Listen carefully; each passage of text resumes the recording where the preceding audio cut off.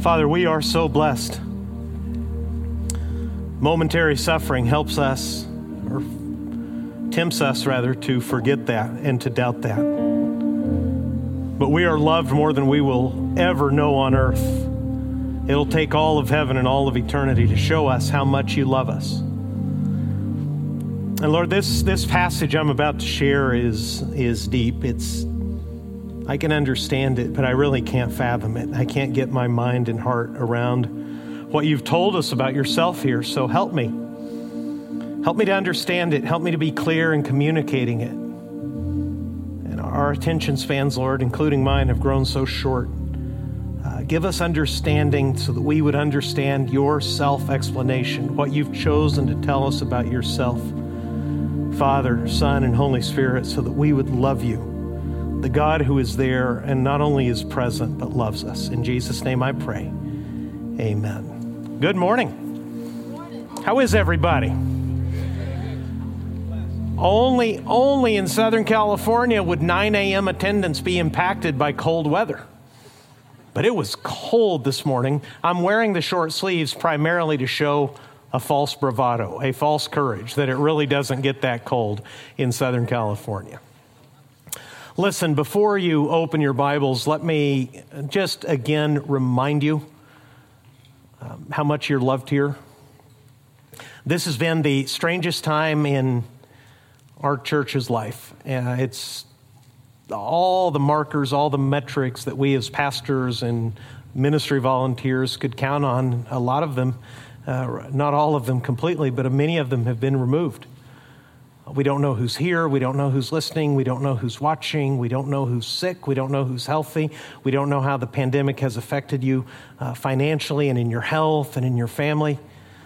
And we're doing our dead level best as a ministry staff, not only the people who work here, but over 100 volunteers. We're all collectively doing our best to know who you are, where you are, and how you're doing. The channels are always open. We welcome your prayer requests. We welcome communication with you, whether it's text message, phone call, email, whatever. Send us a smoke signal. Okay, send a carrier pigeon over, whatever means you need to communicate with us. We want you to know that, as I've been telling you for years, we want this to be more than an audience. We're a family. We're a group of people who've called together by Jesus to serve Jesus and to spread the good news to others. And the pandemic has not changed our mission or our message at all. It's made this strange tent necessary. Okay, we've got candy cane tent poles now. We're doing our very best in an extremely strange situation. But Jesus is the same. You're loved in the same way. The methods have changed. The message goes on. The character of God is the same. And that's why I'm excited to open the Bible with you in John's Gospel in the first chapter. If you'll open your Bible in John chapter 1, I need to tell you on the front side, this passage right here is one of the deepest in the New Testament. It will make all the difference in the world to you if you have your Bible open. If you just listen to me, you'll very likely get lost in the words. Don't let the pandemic get you out of the habit of bringing your Bible to church, whether you do that electronically or in a paper copy. Open your Bible and read with me John's Gospel. Here's what we're looking at. We're looking at the fourth and final gospel. 4 portraits of the life of Jesus were given to us in the New Testament. None of them claim to be comprehensive. They're all true. They're written from the perspective of 4 different people. Matthew was an eyewitness to the life of Jesus. John was an eyewitness to the life of Jesus. Mark was not. He was a close disciple of Peter who relayed this information apparently to Mark so that Mark could write his gospel. Luke is a historian. He is someone who comes much later and who speaks to eyewitnesses, carefully compiles an account of the life of Jesus. So when you read across the Gospels, you'll hear many stories in common. You'll read one miracle, in particular, the feeding of the 5,000, told from 4 points of view. Don't let the similarities and the dissimilarities upset you or frighten you at all. They all enrich the story of this one person. Having the four Gospels is somewhat like having four different pictures of the same person in your home. In one, they may be serious. In the other, they may be laughing. In one, they may be outdoors playing sport. At another, they may be sitting at their desk deep in thought. It's the same person. You're just getting different perspectives on them. John's gospel is by far the most intimate. We're told in the Gospel of John himself that if Jesus had something like a best friend on earth, it had to be John. Nobody was closer to Jesus than John the Apostle. John's not a scholar either. He's a fisherman. He's a first century Jewish commercial fisherman who heard the call of Jesus and who, knowing and trusting him, probably having heard from Jesus and watching him teach and work miracles perhaps for a year. There go my kids again on their motorcycle. I'm sorry for that. I've told them not to do that during service. They're all uncooperative children. See, he downshifts to give it one more burst. John is not a man of letters. He's an ordinary commercial fisherman who, probably having heard from Jesus, perhaps for up to a year, makes a life-changing decision to do what Jesus tells him to do and follow after him. John is the last of the gospel writers to write, and because of his personal relationship with Jesus, he gives by far the most intimate portrait. Only two of the Gospels have the birth account of Jesus. Matthew tells you of the birth of Jesus. Luke tells you of the birth of Jesus.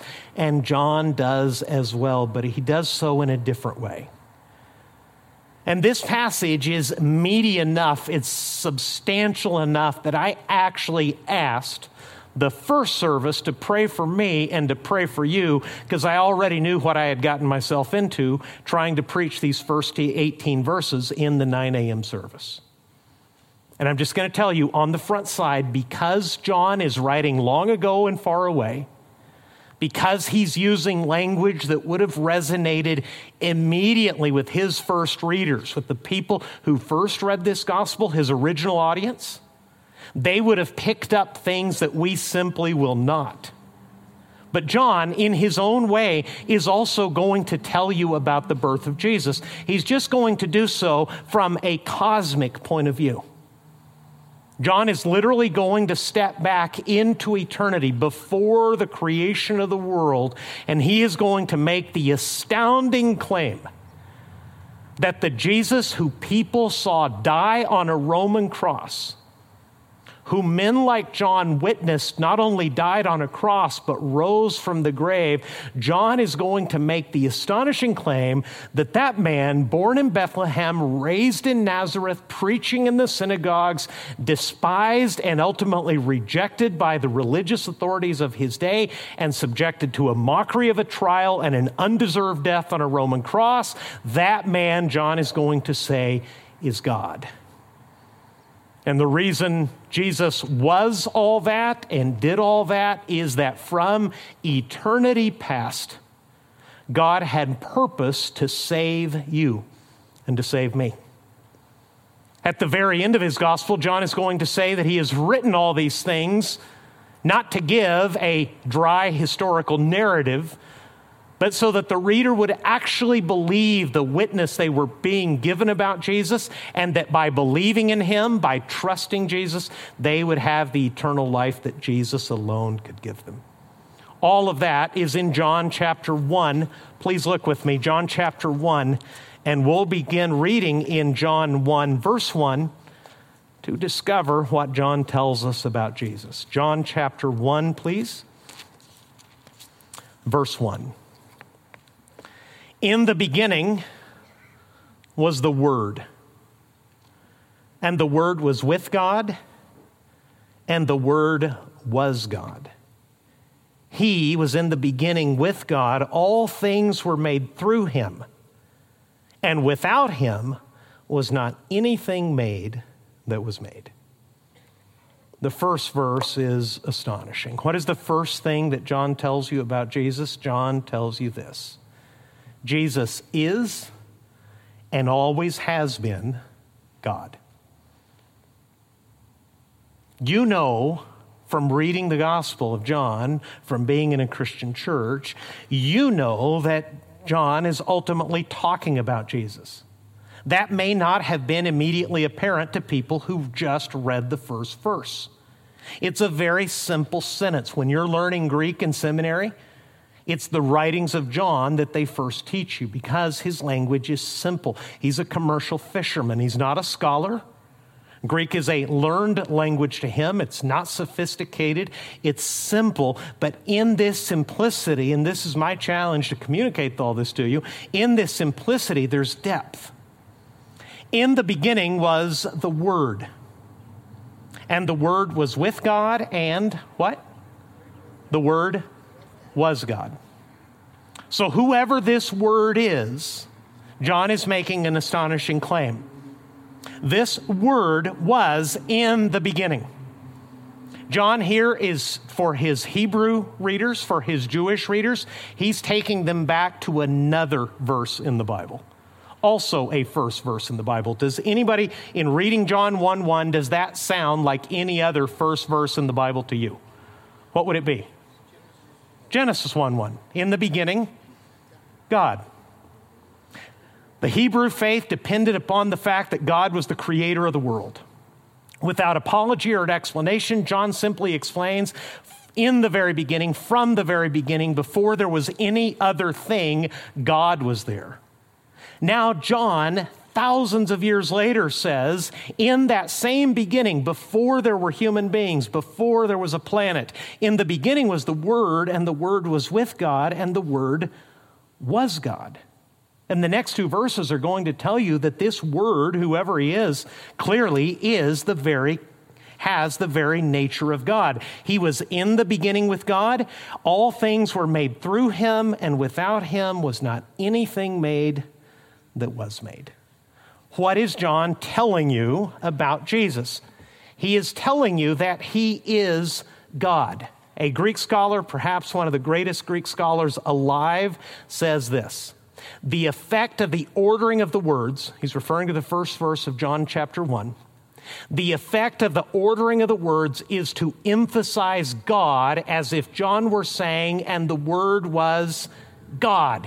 Italics, exclamation point. In ancient languages, don't do it now, but if you Google ancient manuscripts of the Bible, Hebrew or Greek, you're going to notice, particularly in the Greek manuscripts, that all the words are pushed together. Paper was precious, papyrus was precious. To save time and to save space, they pushed all the words together. But the concept of the word was vitally important to the Jewish mindset. Having been raised with the Old Testament scriptures, the Hebrew scriptures, Jewish believers knew that God spoke the world into existence, that in the account of creation, when God speaks, things happen, things come to exist. They could keep reading in the Psalms and the prophets and discover that God sent his word forth not only to create, but also to save and to heal. One of the prophets, for instance, says that the word of God goes out and it will not return void. In other words, when God speaks, things happen. So John is deliberately taking a word that is very precious and close to the Hebrew people, who are a people of the book, who have God's writings, who were told God's story, who were told of the very identity of God. He is saying, in the beginning was the Word, and the Word was with God, and the Word was God. In other words, the Father is there, but there is another person apart from the Father, who is also with him, who is also God. This word, does that make sense? John's use of the word, new word, am I making it worse? John is using the word, which in Greek was logos. That word is so popular and has been so influential in Western civilization that we use it all the time, we just don't know it.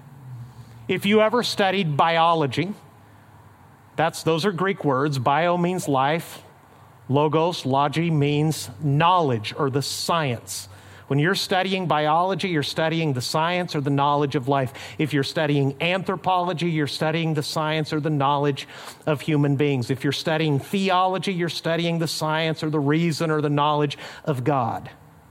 What John is doing here is trying to get the whole world's attention by using a word that was important not only to Jews because of their scriptures, but also to Greeks.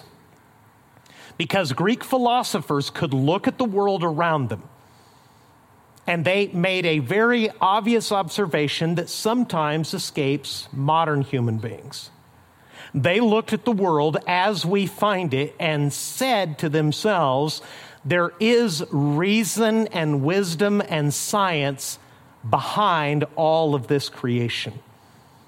There is a pure mind, there is pure reason that put the world together. So when John says, in the beginning was the Word, and the Word was with God, and the Word was God, what he is saying to Greeks is, you were on the right path. There really is a mind behind creation, and according to verse 3, he's the one who made all of creation. You're right. There is a mind greater than your own that existed before your own that made you and everything around you. He's likewise saying to the Jews, you were right to revere and understand the Word of God because from the very beginning, along with God, there was someone else who John calls the Word, who was with God and who is God himself.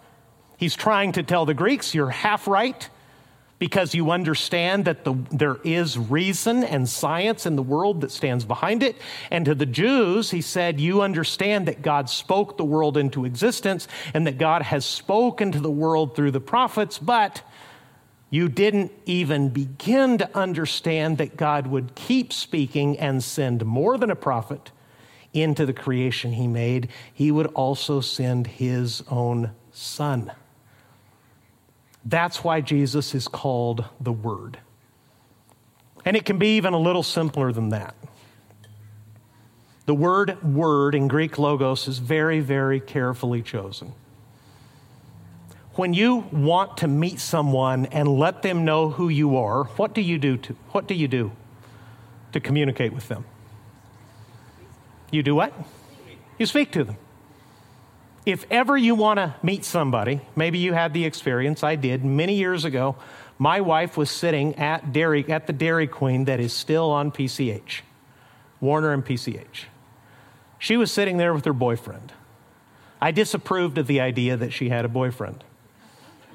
I didn't want to be disrespectful at that moment, but as soon as she broke up with her boyfriend, I started speaking to her. Why is that? Because I wanted to get to know her. She didn't know it then, but I already wanted to marry her. When you want relationship with someone, when you want to understand someone, when you want to be loved and be loved in return by someone, you talk to them. We've learned this in marriage counseling. When words dry up, when silence starts dominating, that relationship is in deep, deep trouble. John is not only tipping his hat to the Greeks and acknowledging that they have some understanding of knowing that God made the world. He's not only reminding the Hebrews that God spoke the world into existence and used the prophets to communicate himself to people. Now he is saying something even bigger and stronger. That God spoke not only in creation and not only through prophecy and not only by putting people in a world that very obviously must have a maker, but that God kept speaking.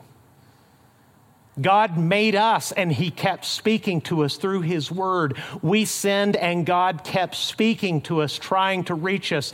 And having ignored everything else that God had ever done for human beings, God spoke, the book of Hebrews says, in these last days, God spoke to us through his own Son. And the Son of God comes into the world. So, first of all, John is telling you Jesus is and always has been God. According to verse 3, Jesus is the creator of the world.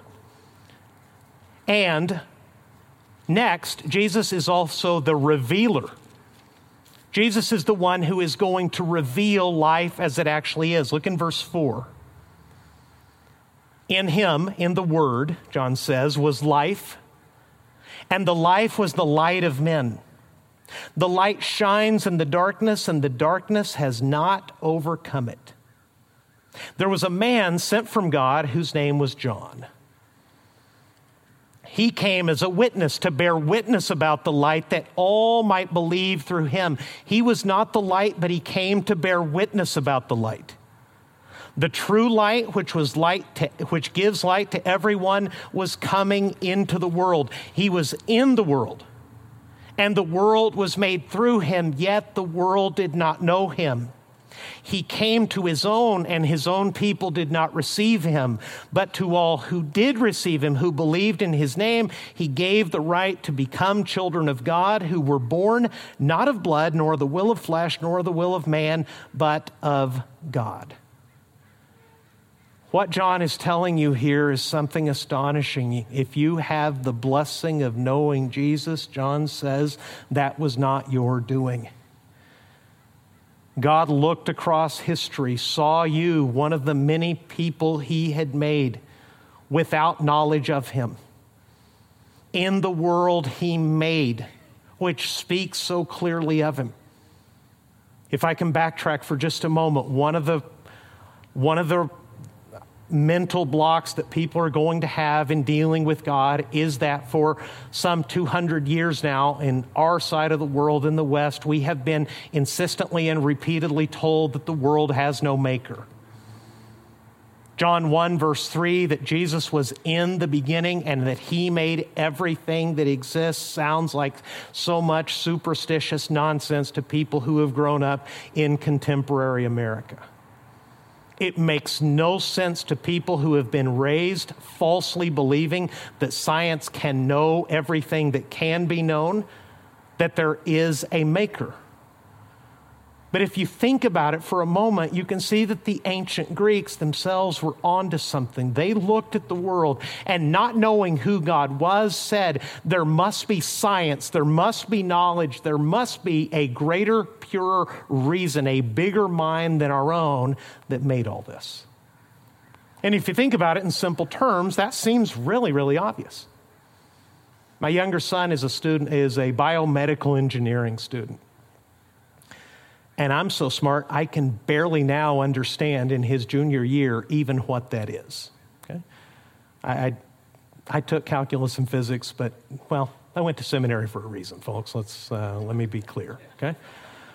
I promised God if he would let me get out of numbers, I would dedicate myself to words, either as a lawyer or a pastor or something where I didn't have to do any science, technology, engineering, or math ever again. And here we are.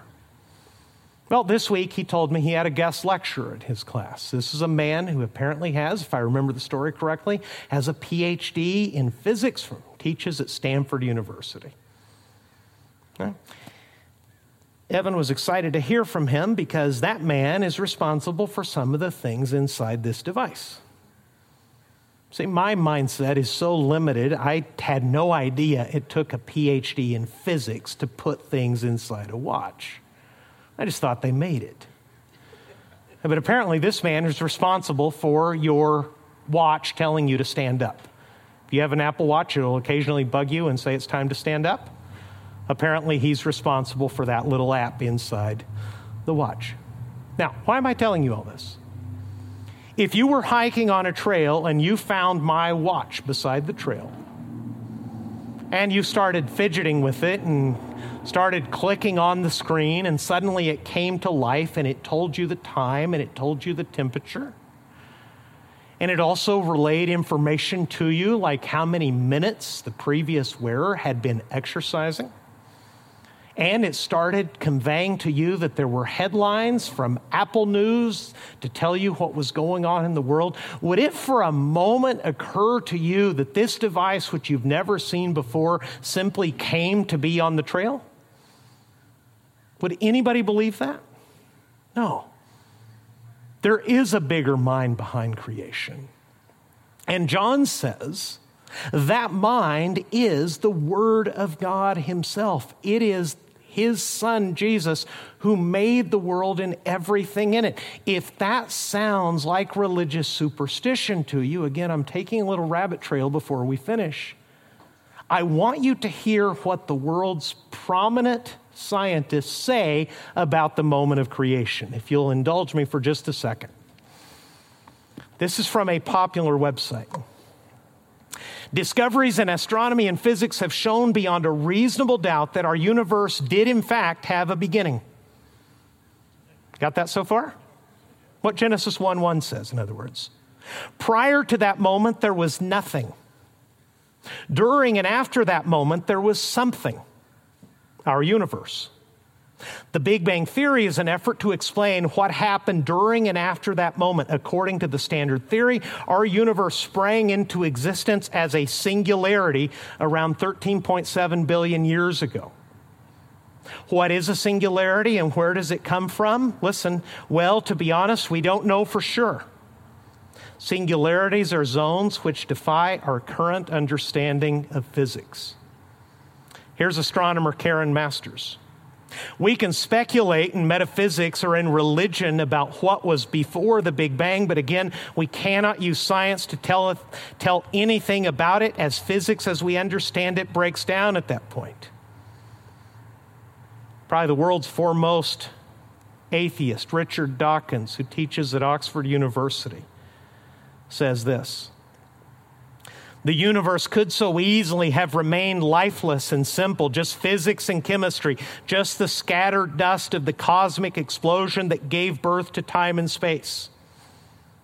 The fact that it did not, the fact that life evolved out of literally nothing some 10 billion years after the universe evolved literally out of nothing, is a fact so staggering that I would be mad to attempt words to do it justice. And even that is not the end of the matter. Not only did evolution happen, it eventually led to beings capable of comprehending the process by which they comprehended. You understand what I just told you? Here's what they said. From nothing came everything. And Dawkins refers to dust and energy in the beginning that somehow, given enough time, created life. That takes faith. So does believing that in the beginning, God. Their faith says that out of nothing, suddenly there was everything. Out of nothing, there was a little bit of something that came from a place that we cannot begin to imagine or understand, and that those little things, recently the University of California at Berkeley said that in the beginning there were particles, and those particles led to everything that exists. That takes faith. They've already acknowledged we don't know what happened before that. That is not the realm of science itself. God is telling you from the very beginning of His Word, with an echo in the Gospel of John, in the beginning, it wasn't that there was nothing. In the beginning was someone.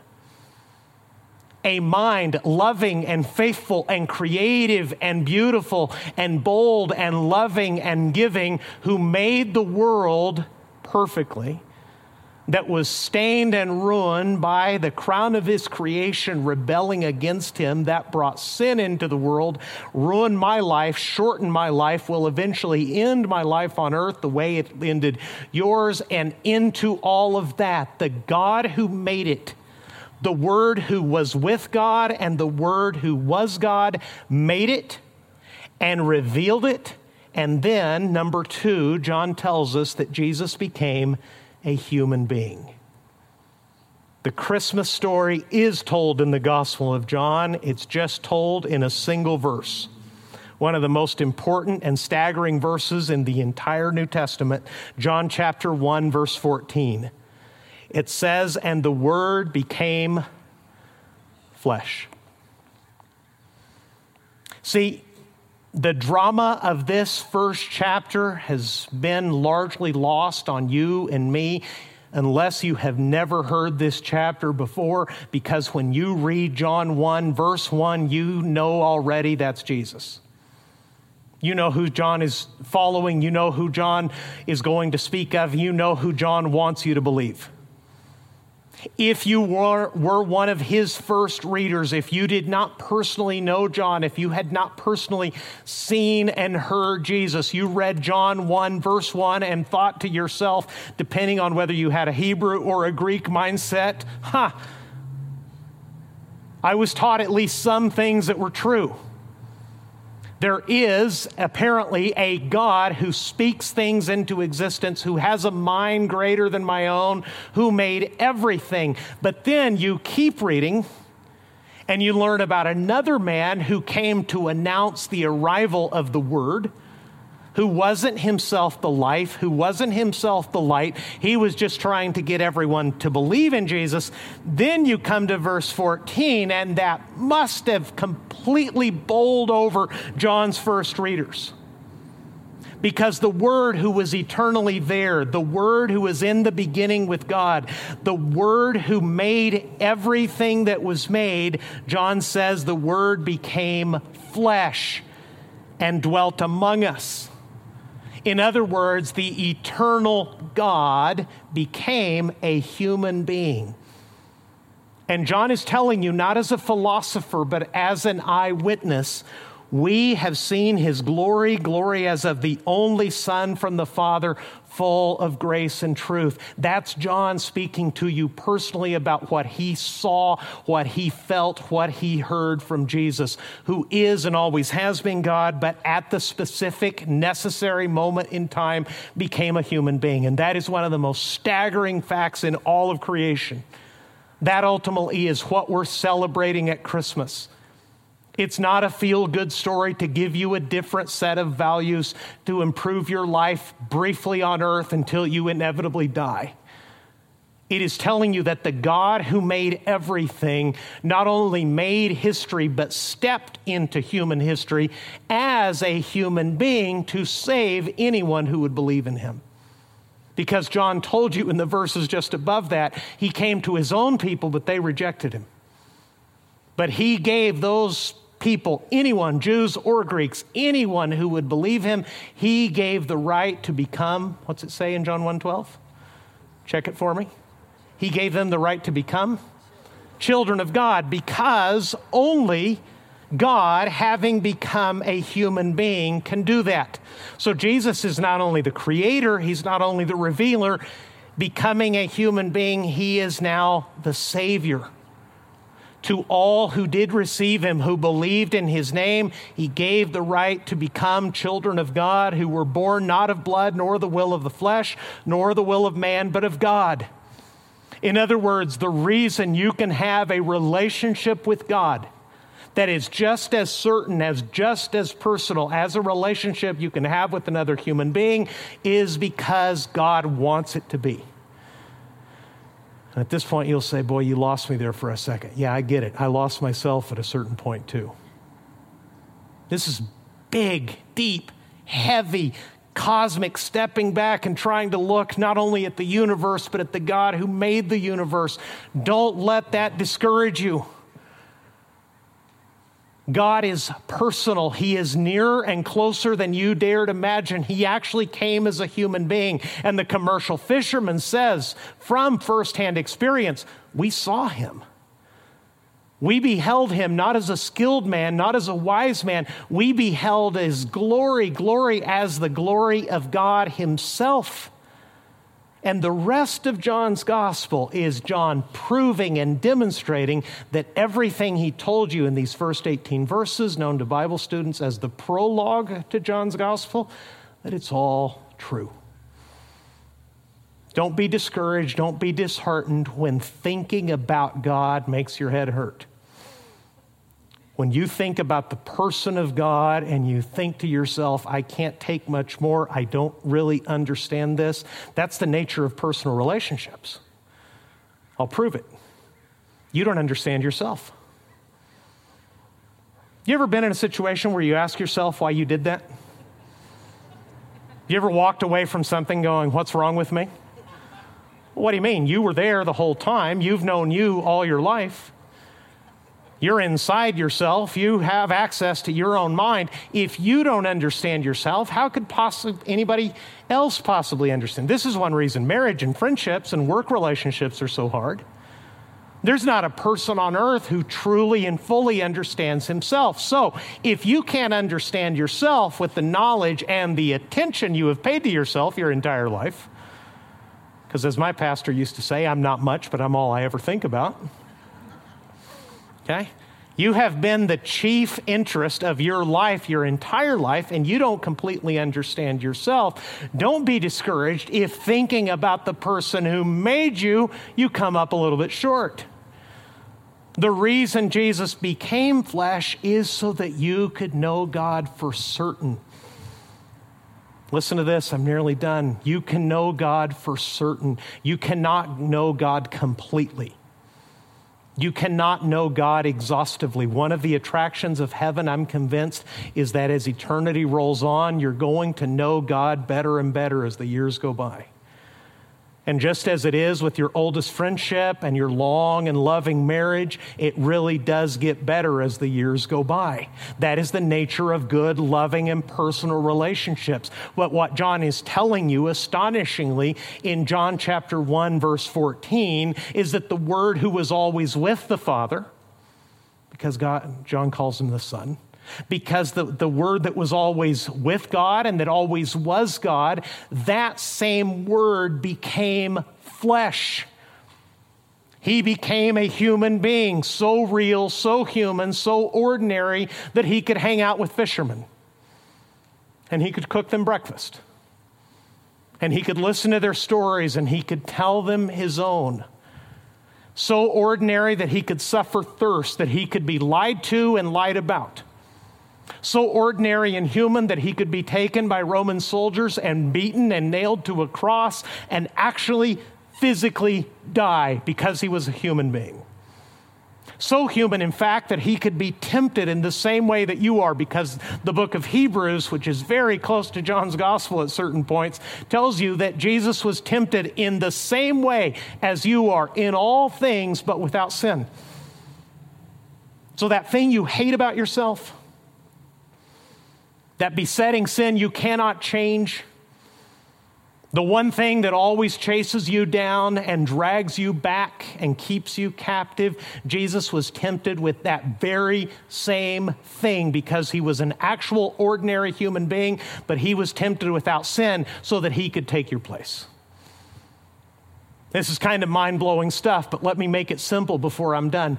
When Jesus was in the manger, because he was so close and so ordinary that his first resting place as a baby was actually in something designed to feed animals, and I'll tell you about that next Sunday.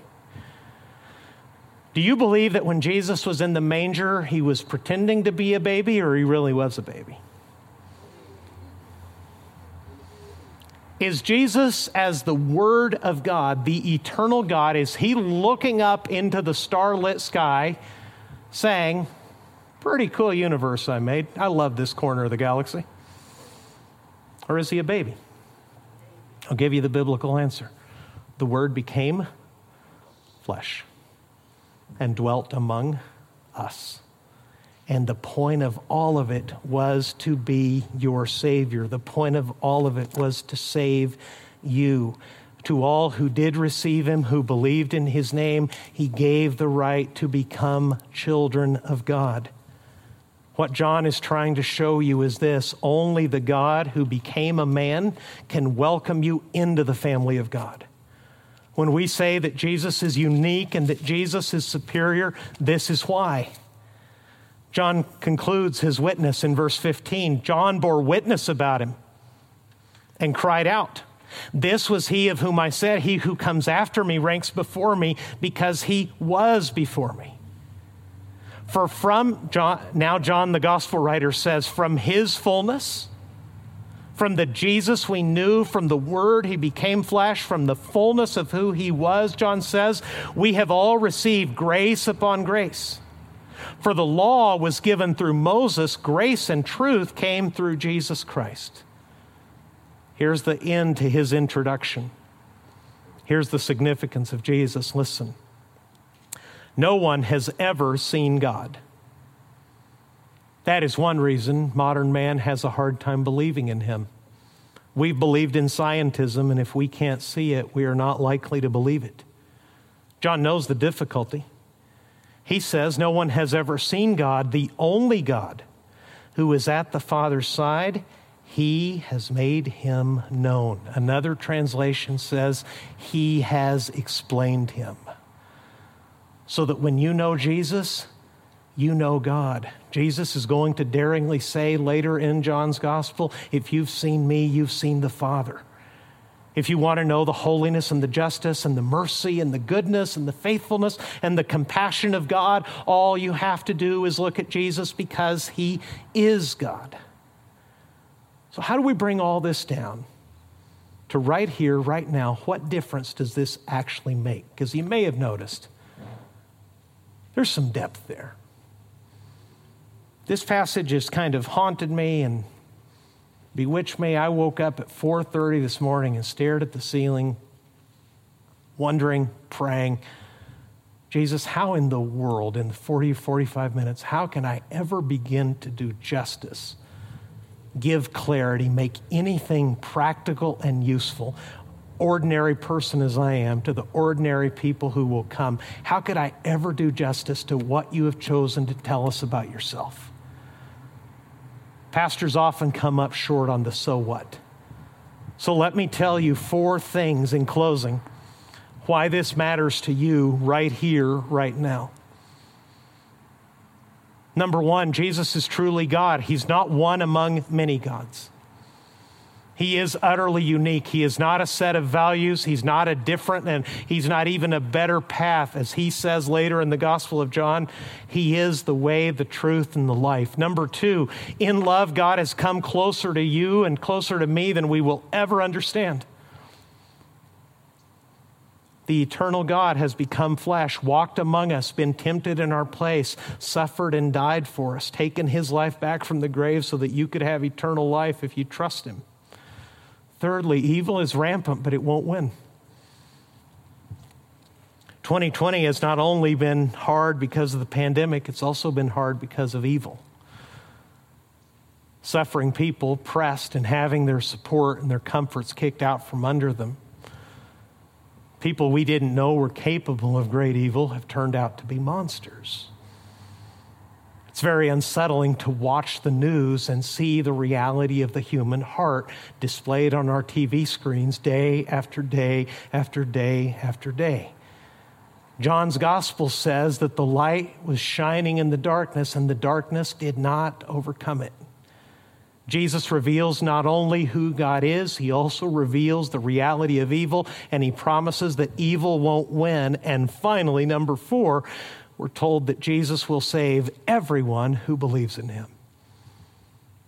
At the end of John's gospel, John acknowledges that Jesus said and did many things that he has not recorded.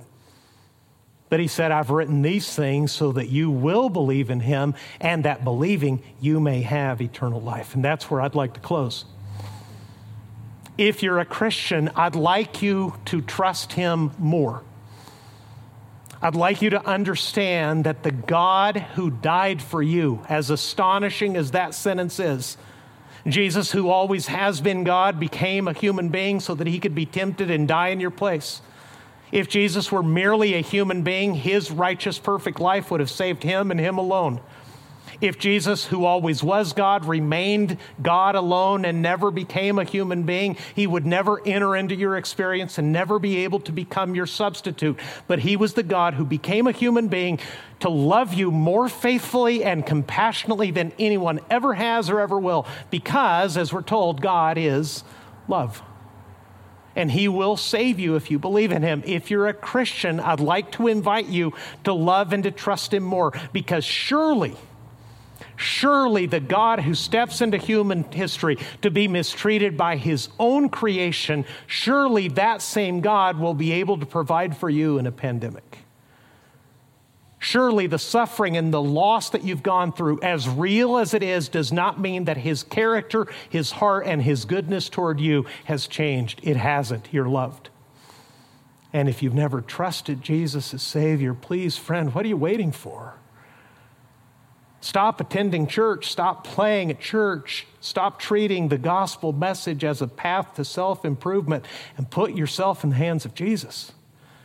Turn yourself in. Tell him that you're a sinner and you want him as a Savior, and you'll experience for yourself the reality of the promise that if anyone trusts him, he will save. Let's pray together, shall we? Could I just speak for a moment to those of you who are here in person and to the many more who are watching online and ask you if you have the certainty of eternal life? If you don't, could I invite you please to trust in Jesus as Savior? Could I invite you to do that right now? He's a person. He's listening. He's searching your heart. He's actually speaking to you. That's what he is. He's the Word of God speaking to you. Would you please, in the name of Jesus, I'm inviting you, turn from your sin and turn from yourself and tell him, Jesus, I believe and trust you to save me. I've sinned. I've ignored you. I've defied you. You can use your own words, but just confess to him who you are and what you've done and ask him to save you, and he will. And if you're a Christian, the Word became flesh is the greatest expression of love that anyone could ever give you. He loves you that much. Surely the God of all eternity who stepped into history, having done all that, will also be able to care for you now, even in these difficult days.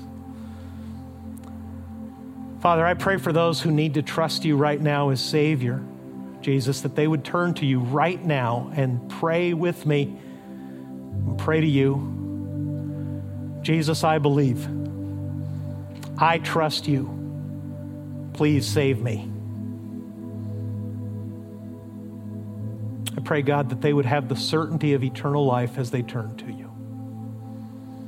And for the Christians who are here, Lord, and in any Christian gathering, the majority of people have come because they do believe you, they do trust you. But our faith has been shaken. We've been tested. So help us sit with John at this amazing cosmic announcement that you stepped into eternity and loved us this way. And look at our earthly concerns and realize that if you were willing to do all that, if you were willing to love us, Jesus, by dying for us, surely you will and can take care of all of our earthly concerns. We ask this in Jesus' name. And Crosspoint said, amen. Folks, I love you. Thank you for going deep into the Scripture. Thank you for your patience and listening to this amazing passage. If you've trusted Jesus as Savior, let us know via text, via email. If you're here and you've trusted Jesus as Savior today, take a moment, fill out the card that's in your bulletin and drop it off on your way out. We have Christmas tree ornament invitations. We have yard signs for you.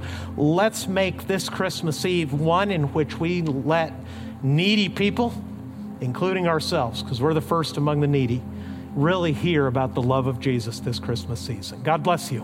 Bye-bye.